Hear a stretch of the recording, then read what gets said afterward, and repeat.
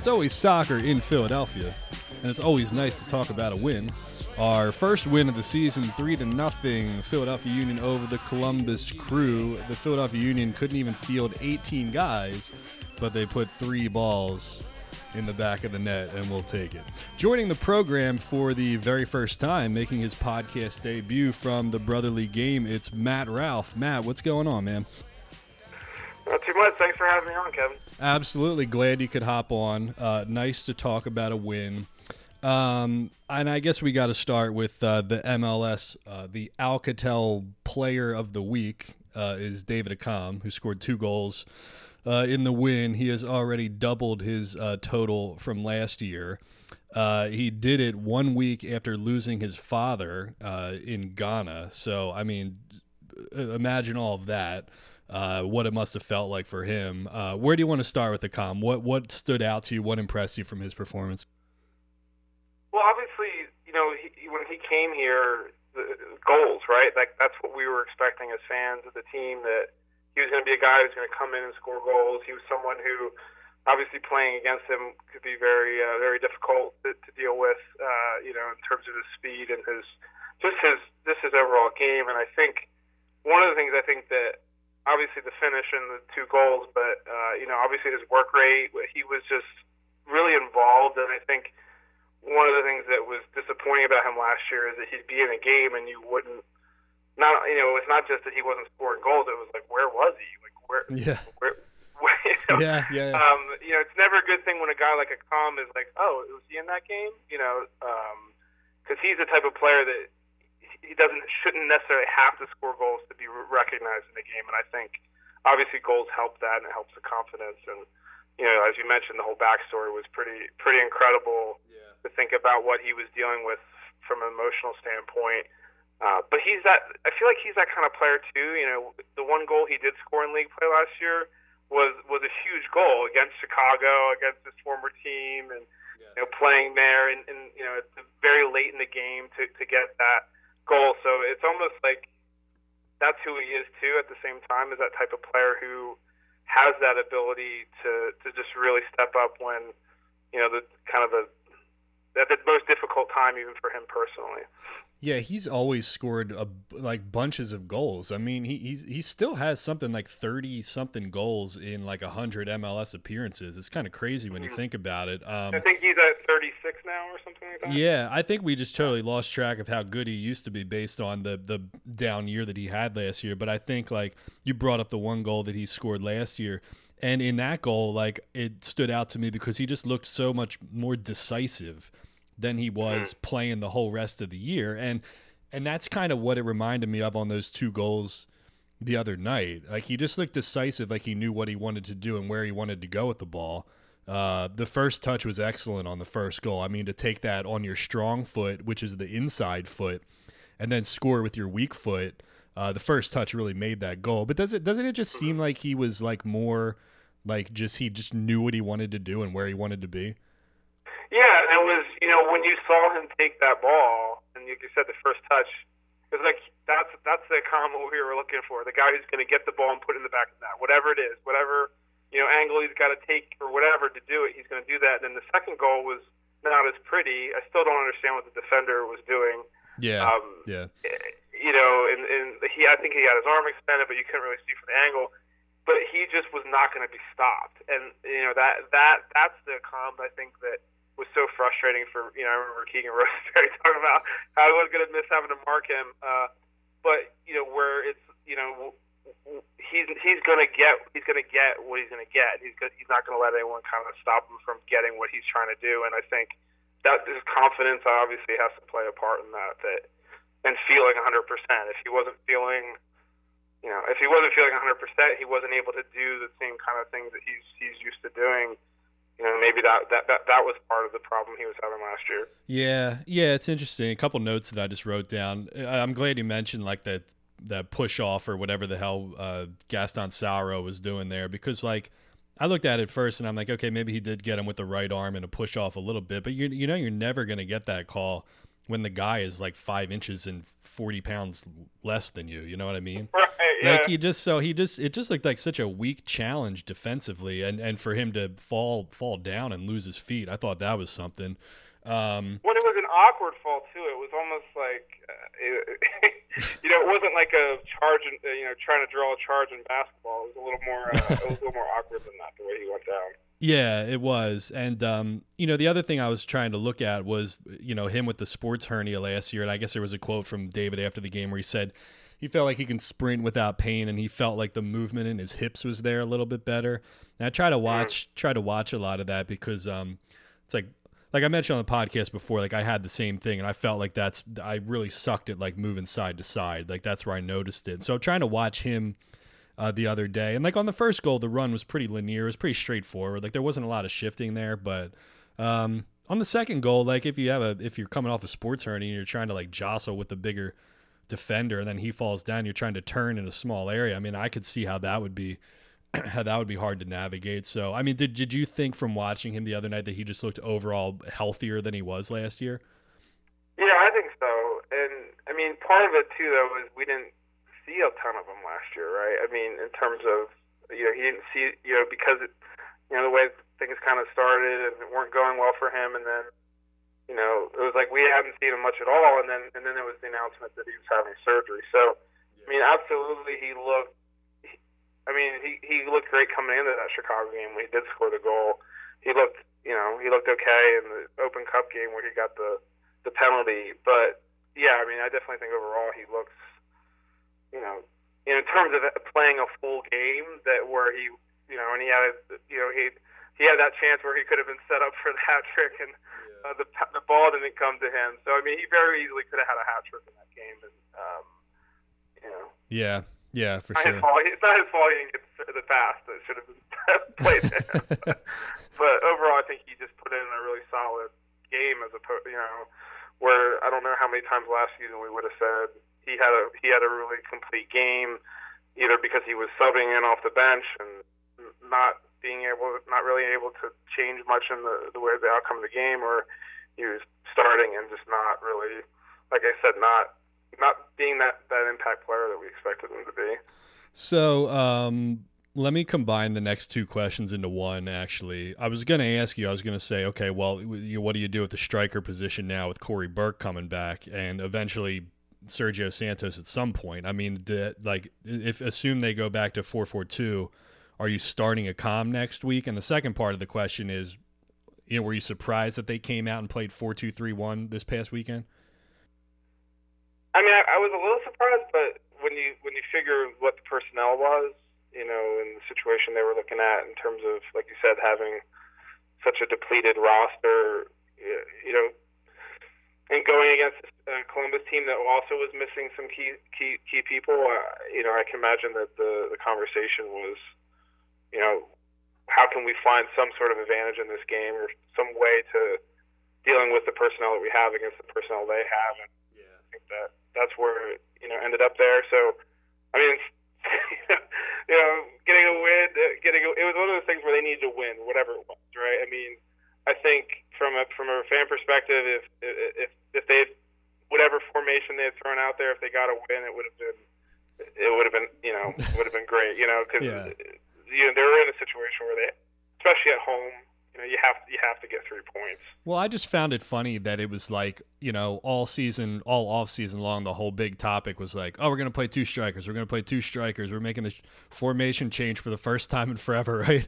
And they can't score. Yeah. They can't score from the run of play with 2 strikers. So they go out the other night. They field a team of 16 guys. They go back to 4-2-3-1. And they score 3 goals. And I'm sitting here thinking, like, okay, I know Columbus is depleted. I know the Union are depleted. I know it's a product of circumstance. But, like, when I went back over it, the starting 11, like, you could have put that starting 11 into the diamond that they were playing. You could have had you could have had Cornell. You could have had the same back line. You could have Medunjanin playing the base of the diamond. You could have had Bedoya and Ilsinho on either side, like they had tried before in the preseason. You could have had Aronson playing at the tip. And then you could have played Accam and Pico as both strikers, So I think that was kind of like the funny part to me. I think that's probably when the lineup came up, that's what we were expecting to see, right? I mean, it was, okay, you have Accam up top with Fafa, and that's what it's going to be. And then they started playing. It's like, whoa, that's not what they're doing out there. Yeah. It was interesting to me. What do you think of Brendan Aronson so far? You do a lot on the youth side of the game, so I think you're probably more in tune with this game than I am at this point. Yeah, I mean, I've been watching him since he was 15, I think, was the first time I saw him play. And,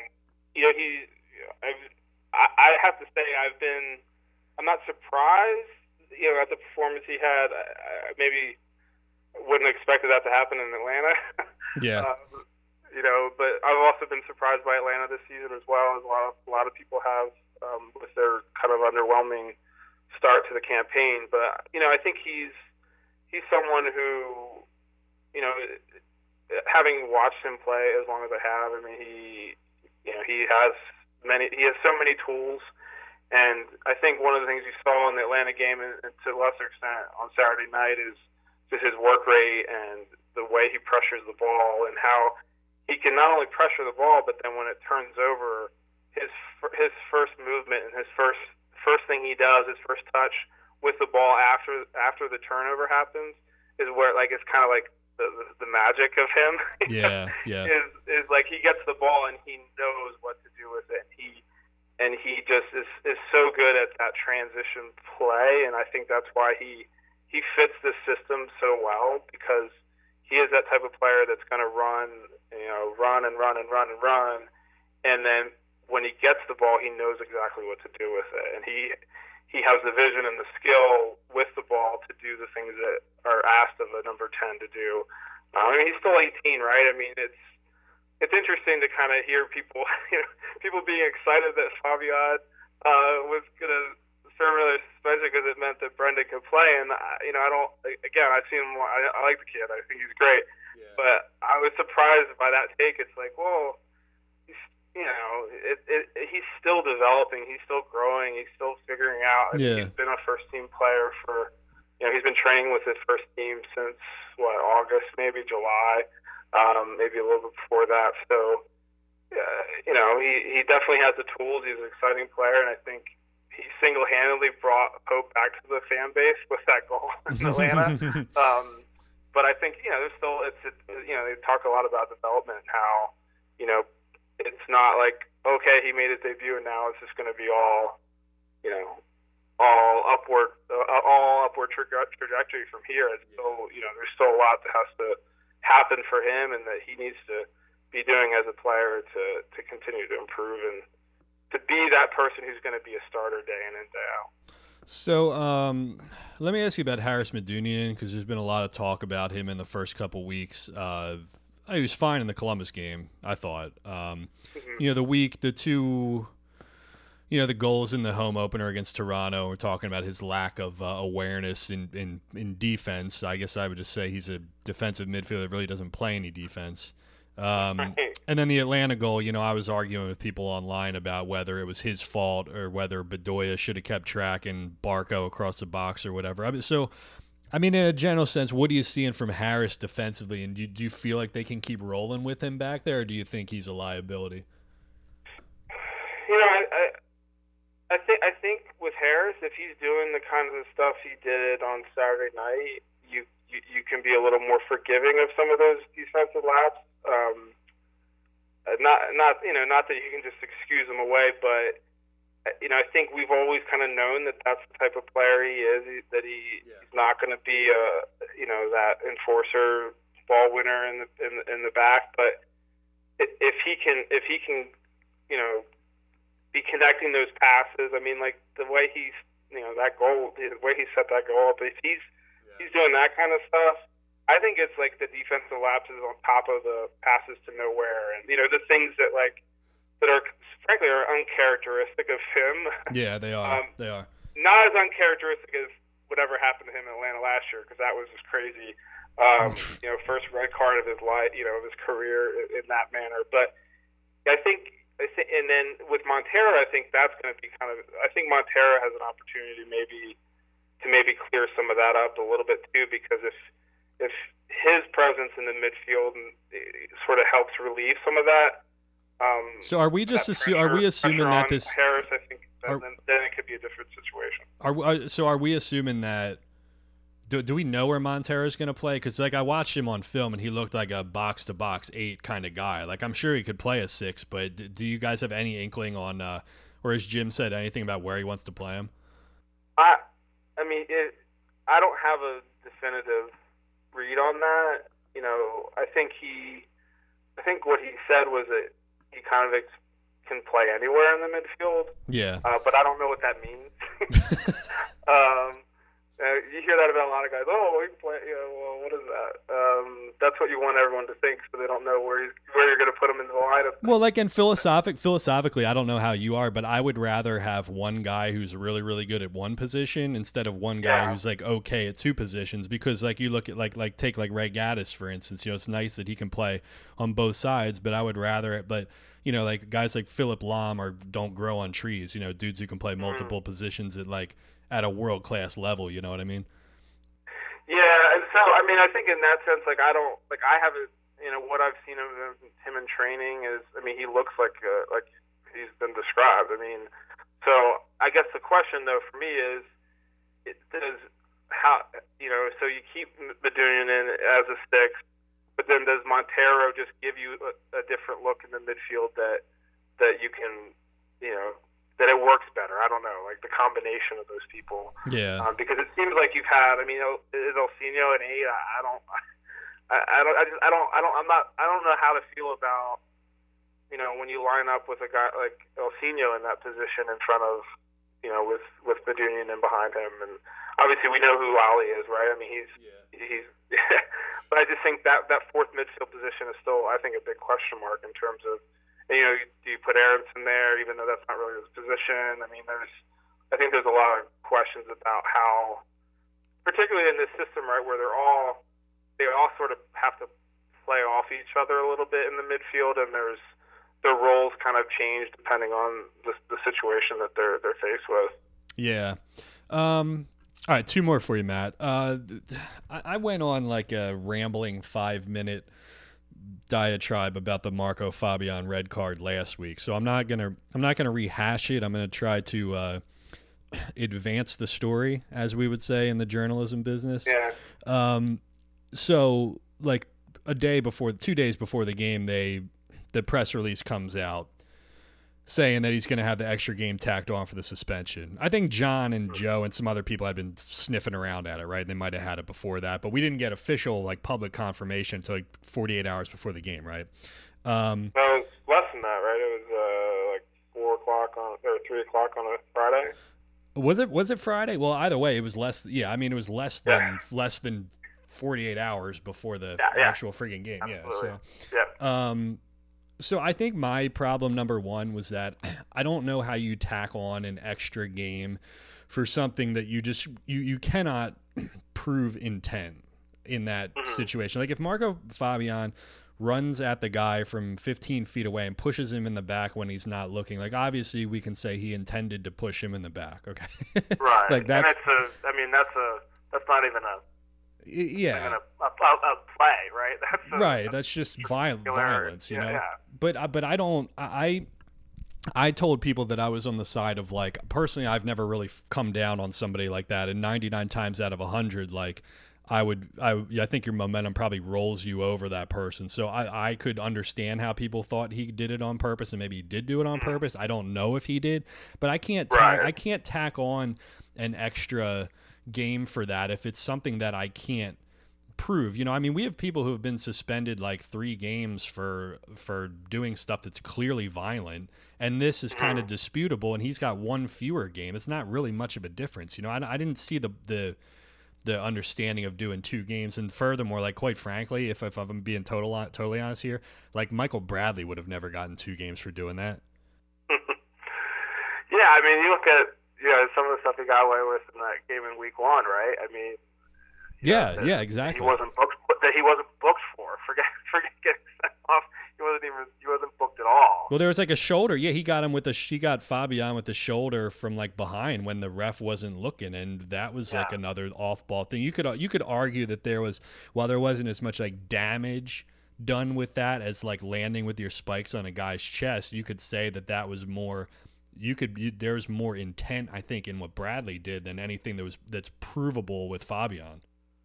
Yeah, and also it's the replay of it, right? I mean, so yeah, you're going to miss that in a game as a ref, right? Like, yeah, it's not the first time a ref has missed a play like that, and that's where it seems like the disciplinary committee. That's where you come in and say, we missed this in the game. We're gonna issue a fine and a suspension or whatever because it was missed in the game. And I think whereas Fabian, it wasn't missed. Like, they got it, they sent him off with a straight red, and he was already on a yellow. They fined him.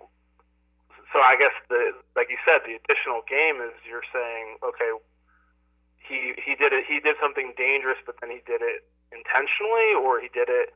It was some sort of malice. And for a guy who remember, if he hadn't jumped, would have probably like seriously injured him. I mean, yeah, well, that's the other thing that nobody figures out. That's why I went on that like Twitter rant too, because like Johnny Russell comes in low initially, and then his foot turns like as he's approaching the ball. So like if he's kicking straight into that, he's either getting spikes in the ankle or they're hitting the ball at the same time, which can mess up your ankle pretty bad on those 1-2 contacts where you hit the ball at the same time.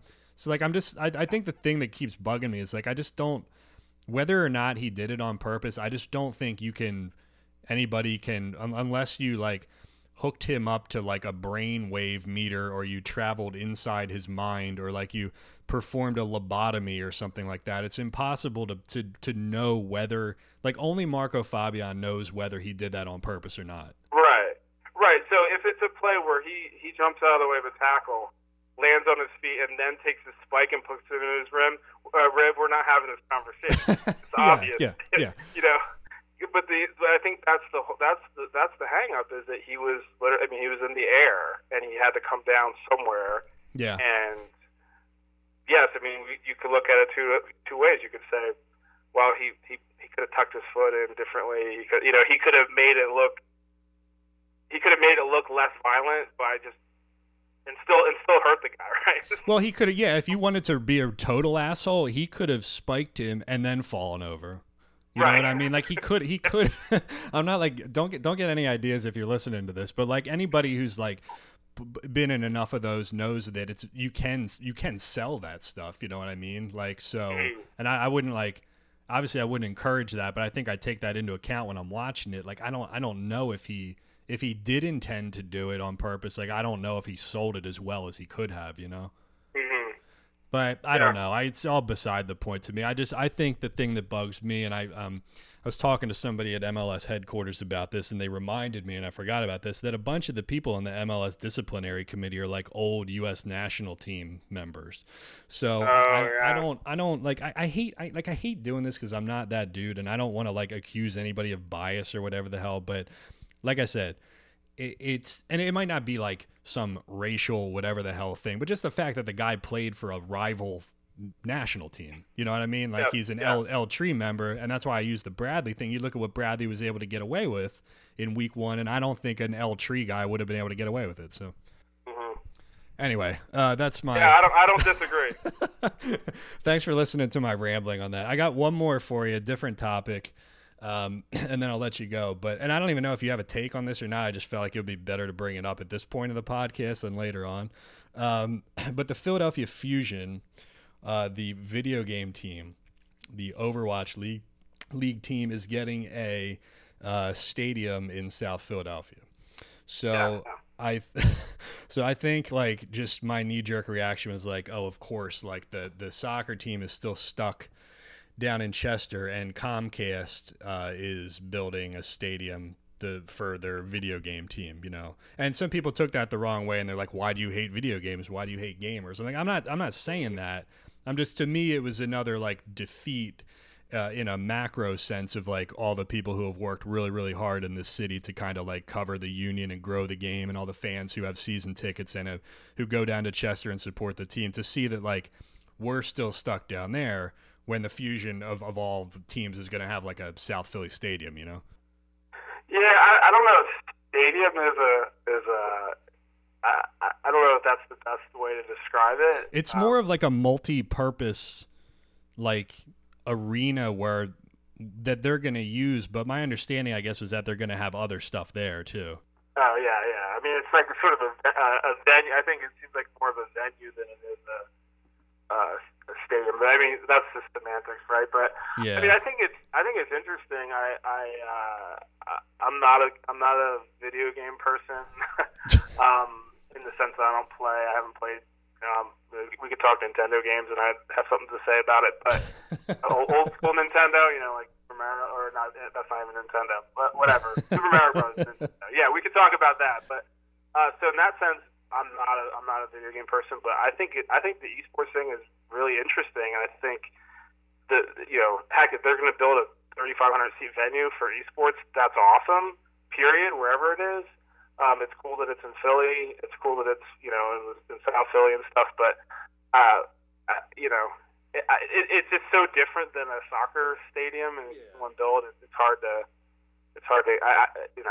sort of. It's apples and oranges. But I get it. Yeah, it's apples and oranges. I just think I'm looking at it from this like kind of knee jerk reaction of like, oh God, even the video game team is going to be playing in Center City and the soccer team. So I don't know, because it just like, I think for years we fought this like, well, I think me personally, like internally, like working at the big media companies in town, just trying to get any like media coverage for the Union at all. It's funny to think, because you were always like battling against the Phillies and the Flyers and the Sixers and the Eagles. It was like this 4-for-4 thing. And then all of a sudden it's like, oh, what? Here comes the video game team, and now you're trying to like,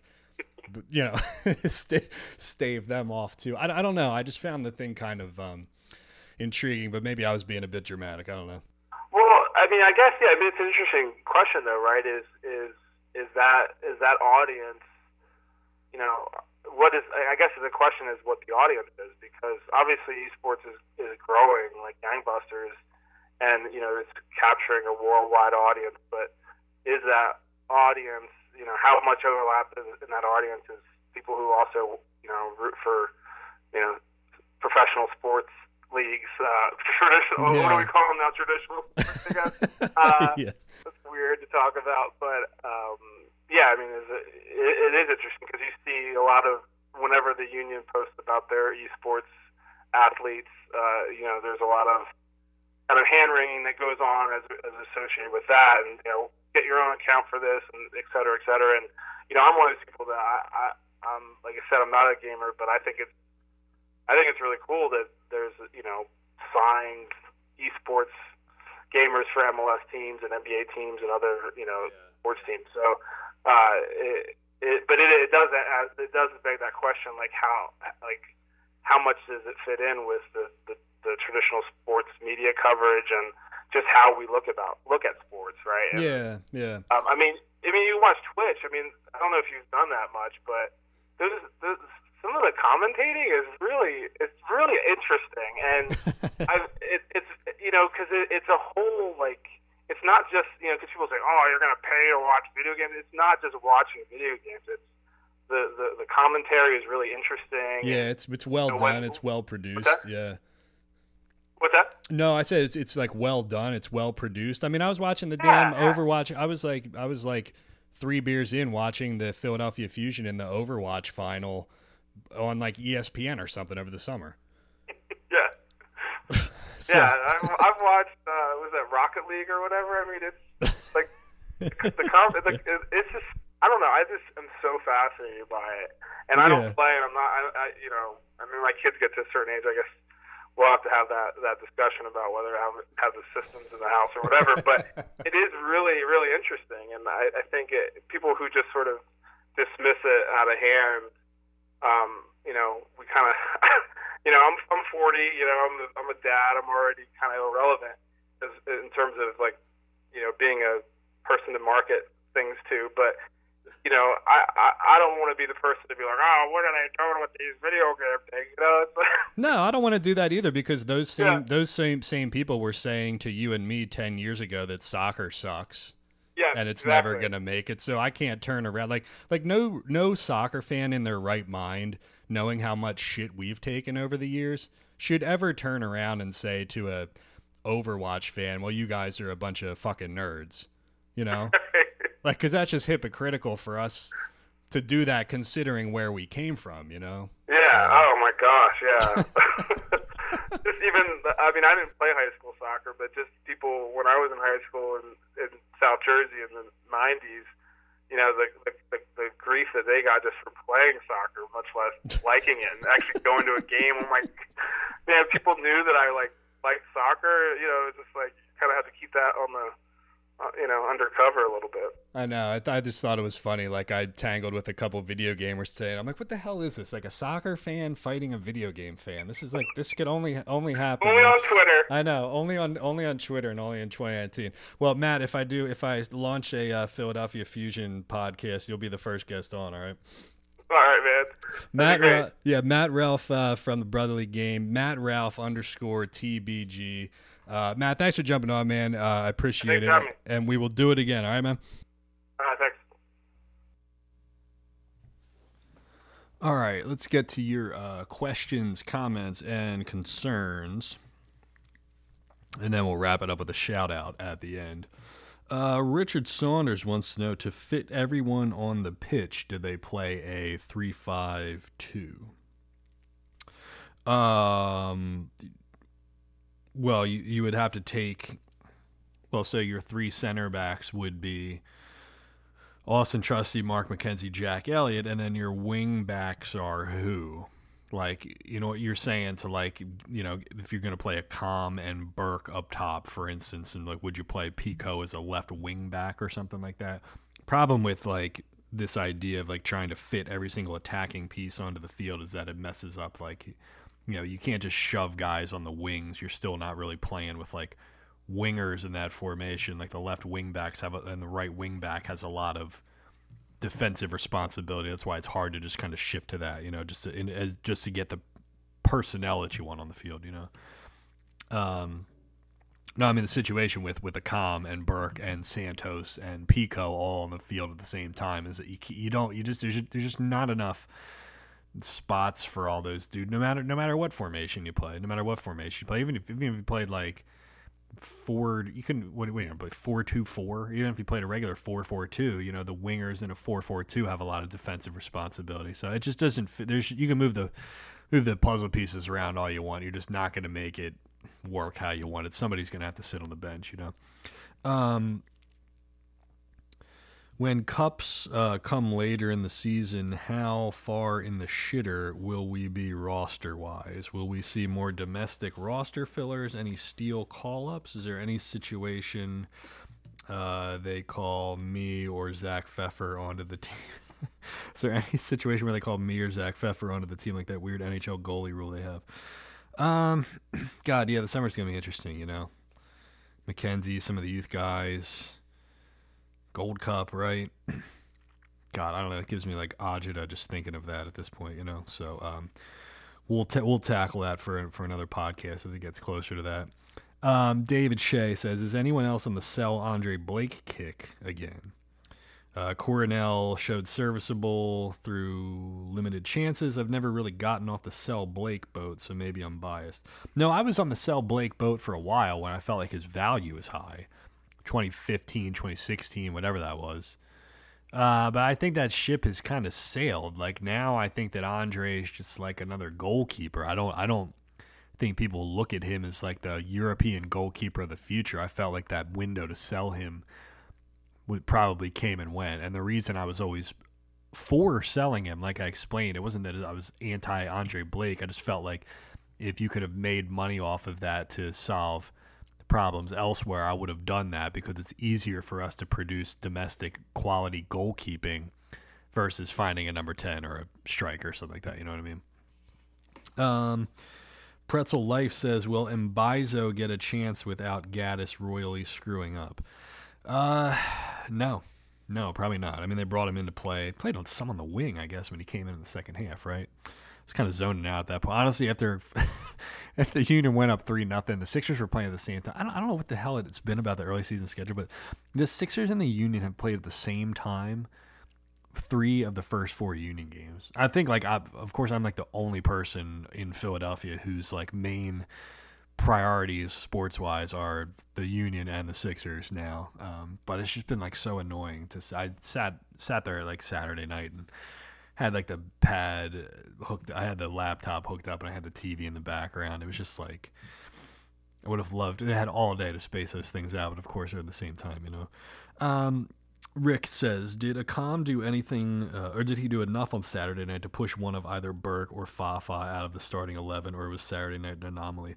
Well, I mean, if you look at Jim's past, you know, I think of when Jay Simpson started the season opener in 2017, and then he got injured scoring the goal in the Toronto game, and then CJ came in and scored a bunch of goals right off the bat and never really gave up that starting spot. So I think it's not necessarily about like whether somebody's had a chance to lose the position or not. I just think if a guy's hot, you gotta go with him, you know. Like I'm always a proponent in the NBA, if like Joel Embiid hit 3 shots in a row, give him the rock. You know what I mean? I think that's the case with strikers too, especially a guy like David Akam, who you got nothing out of last year, 1 goal last year.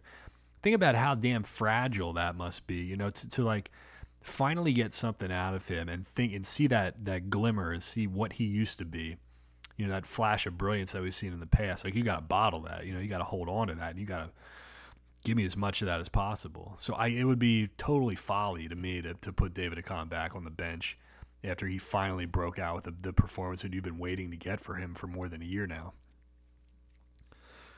Nico. It looks like Nico. What do you think most attributed to Fafa playing better? No Burke, more freedom to move due to Akam pushing forward. Well, yeah, I mean they were playing 4-2-3-1, so a lot of the runs that he normally would have made, where he would have kind of been like doubling over or like bumping into Corey Burke, he was just him up top there because Akam was playing on the left. I didn't recognize it at first. Like JP said something on the broadcast, I think at the beginning he said it's going to look more like a 4-2-3-1 at times, but then they started playing and I'm like sitting there looking at Akam hanging out to the left, and I was looking at Bedoya's positioning. I'm like why is Bedoya on the total opposite side of the field? And then I'm sitting there going, oh, they're playing a 4-2-3-1, you know. So that's the other thing too. I mean, if they go back to the 4-4-2 diamond, I mean, and you play Akam as a striker to keep him hot, is he going to be as effective there as he was running in from the left side?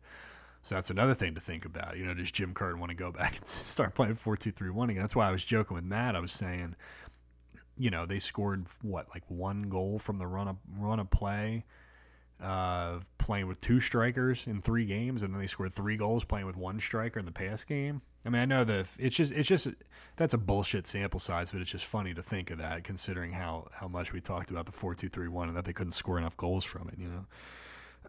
Joe House says, when Mbaizo came on versus Columbus, he played an outside midfielder role, not the wing back. Well, that wouldn't be wing back technically; it'd just be right fullback. But if they decide to groom him as a shuttler, how does that further enhance the oddity of the Ray Gaddis career arc? Yeah, I mean, it just, God, if that was the case, it'd be the strangest thing ever. But I don't see him playing like that. I think it was Mbaizo just played there because they had no other bodies. You know, I mean, they had Fontana, they had Mbaizo, they had 2 center backs, and they had a goalkeeper on the bench. It was like, it's like playing a Casa League game where you start out with like 10 guys on the field, and then the other guy pulls up at Pennypack Park like 5 minutes into the game, runs onto the field without stretching, and then you have no subs. It just felt like one of those kinds of games. So no, I think that was more just sort of a product of circumstance and what the personnel dictated, you know. Brisket Bear says, can Aronson and Fabian find the field together, with Aronson playing the left side of the diamond? Yeah, I mean, I would be interested to see that. I don't know really what Aronson's defensive chops are, but I mean, he's 18 years old and he's got the legs for it. You know, you don't have to be a big dude to be a shuttler. I mean, if they're going to play Montero as that, look at how small he is. I mean, Alejandro Bedoya is not a big dude either. I'm probably taller and maybe have like 5 or 10 pounds on Ollie. And look at him playing as an international quality 50-plus cap, box-to-box, number 8 utility midfielder for all of his career, you know. So I wouldn't mind seeing Aronson there. But to that point, I don't know why Fontana can't do that either. But again, I'm like, well, Derek Jones is still the guy I would want to see there. I mean, I think what they want to do is I think they want Medunjanin playing the tip. They want Montero and Bedoya as like smaller, like interchangeable part shuttlers on either side, and I think they want Marco Fabian playing the tip of the diamond. So with everybody healthy, I think that's what they would probably be doing. Matt Bogart says, do you think rolling out 4-2-3-1 shows tactical flexibility, or was it more of an emergency reaction to having so few available players? Yeah, I mean, I don't know. This is what I was talking about with Matt. I think I would be inclined to say that it was just a tactical emergency and personnel kind of thing. But like I said, you could have put those 11 players into the same 4-4-2 diamond that they'd been playing. You know what I mean? You could have had a Calm and you could have had Pico up top. You could have had Aronson playing the tip of the diamond again. You could have Bedoya on the left, Ilsinho on the right, Medunjanin in the back line. So I don't necessarily think it dictated that. I don't know if Jim just said like I think I like a Calm better on the left. I don't know if he felt like a Calm and Pico up top was redundant because they're both the kind of like hang on the back shoulder, run, gazelle type of players. But the irony of that is that Burke and Pico had been making like similar runs and had kind of been bumping into each other. So I don't know. I go through this big circle in my head, and when I'm trying to think about why they played 4-2-3-1 the other night, I feel like I'm the serpent that's like eating its own tail or whatever, because it all just like takes me in this big circle. What the hell is that thing called? It's called the for Christ's sake, it's called the Ouroboros. Is that what it's called? Ouroboros, the snake, the serpent that eats its tail. That's your mythology lesson for today. Craig says, was the new brewery the stadium development you were hinting at? No, it wasn't. It wasn't. That came out of nowhere. What the hell is this place called? There's a brewery popping up like across the street. It starts with an L something brewing. Listen, we're going to meet these guys. If any of y'all meet them before I do, tell them that there's a guy who does a podcast and he wants to do a live podcast at their brewery. We'll do it before a game or after a game or whatever the hell. And, it'll be great. I mean, that'll solve the problem of like location, because I was trying to think of like what's a central location for everybody. Like, sure, I could do it before a game in the friggin' parking lot, but this is so much cooler, So yeah, tell them, or I'll tell them, or we'll all tell them, and we'll do something. I would love to do a live podcast at the new brewery. I mean, perfect. Talk soccer. We could talk esports. We could drink some beers. If they're cool with dogs, we'll bring Baxter down there. We'll let people like meet him and take pictures with him. We'll do whatever you want. Gonzalez. Oh, I'm sorry. Anthony says, do you think Aronson has cemented himself into the starting lineup? He plays with such spark and creates so many chances, hoping he doesn't fade out like some previous young hopefuls. Yeah, I mean, you're still going with your highest paid player in franchise history and the Mexican international who was screwed out of an extra game, Like I said, I wouldn't mind seeing Aronson play some shuttler, see if he can do it.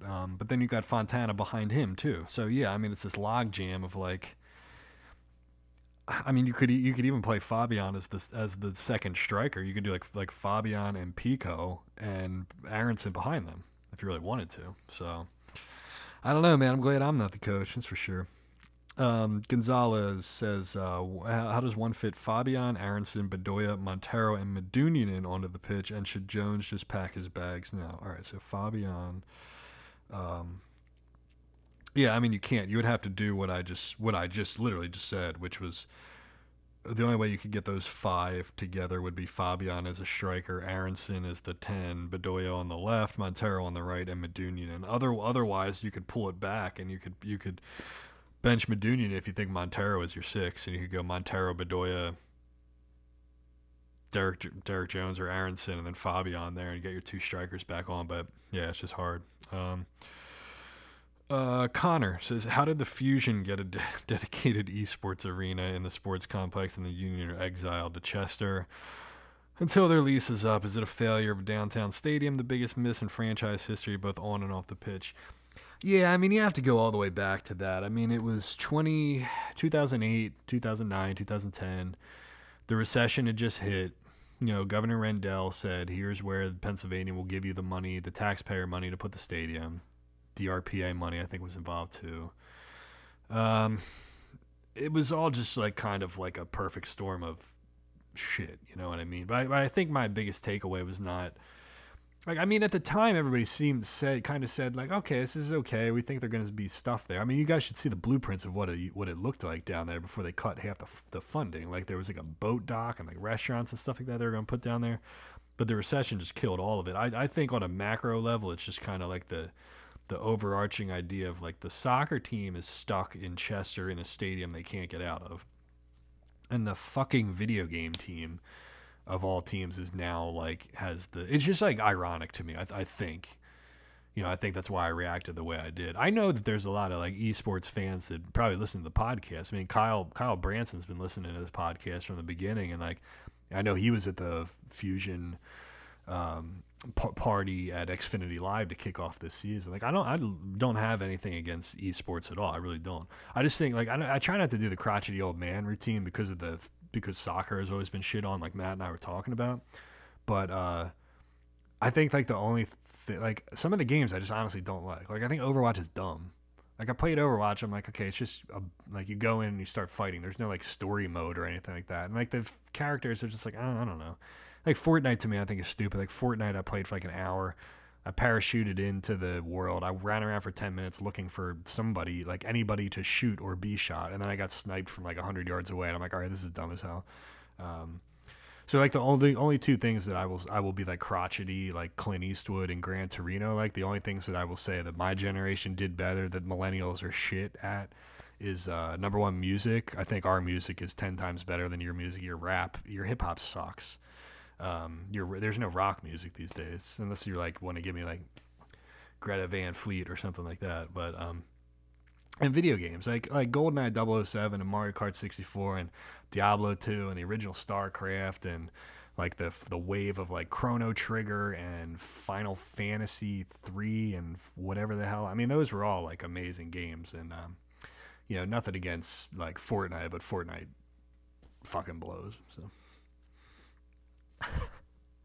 that's just me being honest, man. You might not agree with me, but I will be honest with you. I will tell you how I feel. Let me see. This is a conversation between two people here. PA Bias says, regarding your post about not being sure if Comcast ever attempted to buy the team, would the other people you referenced have been game changers in terms of spending? The other... whoa. Yeah, I made a comment that other people have approached Jay over the years and asked him to sell or about taking over as like a majority owner or situations where he would still be involved but he wouldn't be the main guy. So to answer the question, would those other people have been game changers in terms of spending? Yes, I think they have more money. I don't think it's like exorbitant amounts of money. If Sugarman sold to some of the people I'm thinking of, it wouldn't have been like going from Jay Sugarman to Arthur Blank overnight. But these people would have cared much more about the team, if you get my drift, because of a certain geographical influence. They would have cared more about the team, and they would have seen it as less of an investment. But I'm not going to shit on Jay Sugarman. Look, Jay Sugarman made a smart investment. Like, he put the minimum amount of money that he had to before the expansion fees started blowing up. He sits on the expansion committee so he can help direct where the new teams are growing, which adds to the value of those new franchises, which adds to the value of his franchise. He's basically just got to do the bare minimum to see his asset continue to grow exponentially. It's like I would liken it to the 401k match. If you have an employer who matches your 401k contributions, all you really got to do is put in your 4% and you get the 4% from them, and then you watch it grow. Like, you really don't have to do shit. You could put in 6%, but if your employer is only going to match 4%, why are you putting in an extra 2% unless you're just like being an aggressive investor? Jay Sugarman's not an aggressive investor. He's a buy low, sell high kind of dude. So it's very shrewd on his part. It just they haven't fucking won any playoff games. So I'm able to separate the business side of it from the soccer side. The soccer side has sucked. The business side for his portfolio has been very good. Ezra says, not a question about on-field. Have you heard anything about how the club, player, staff, or other have been able to help David and his family in what has been an understandably a difficult time? I haven't heard anything specific, but I'm sure that they all have been doing whatever possible for him. I think you probably heard the quote where he said the union told him to go ahead and go home to Ghana to be with his, I'm just assuming his family there, to go home after his dad died. And he said he didn't want to because he wanted to be here because like the most joy he gets is from actually playing the game. But some other people were asking about you can send stuff down there if you wanted to get to him. Like if you wanted to send him like a card or like a note or a message or something, you can send it to the Union front office address, like 1 Seaport Drive or whatever the hell it was, and they'll take that stuff and they'll put it, they'll take it like walk it across the street to the training center, and they'll give it to him, and they'll get it to his locker. So he will get that stuff if you want to send it to him. I think somebody else had asked me about that on Twitter. So Justin says, do you foresee the play of Akam and Aronson making the starting 11 difficult to guess for the Cincy game? Yeah, we've been over that a couple times. Mike says, aside from the Brewery, Mike, who I think is going to get he's going to go on and ask like 4 questions here, but I appreciate that he's a loyal listener. Aside from the Brewery, what other businesses do you think would work well around the stadium? Presumably that would need to be something that would be able to sustain itself without a lot of foot traffic on non-game days or name game days. Yeah, I mean that's a problem. Like you can't really do stuff that's just specific for, because you only have 17 home games. You got 1 or 2 U.S. Open Cup games, and you have like the occasional like friendly down there. So it'd be stupid to build things that are going to be attractions for the game day crowd. Like honestly, what they need on that stretch is like a Wawa would kill it. I know it sounds like a cop out because you put a damn Wawa anywhere and like that would work anywhere. But there's so much like traffic along the industrial highway of people who are going further down to like oh my God, what the hell is the name of the towns down there? Like Marcus Hook and Trainer and stuff like that, which is really industrial. But you have like, truck drivers and construction dudes and like all kinds of people going down 291 where there's really, you got like that shitty Sunoco across the street and there's really nowhere else to stop on that main drag there.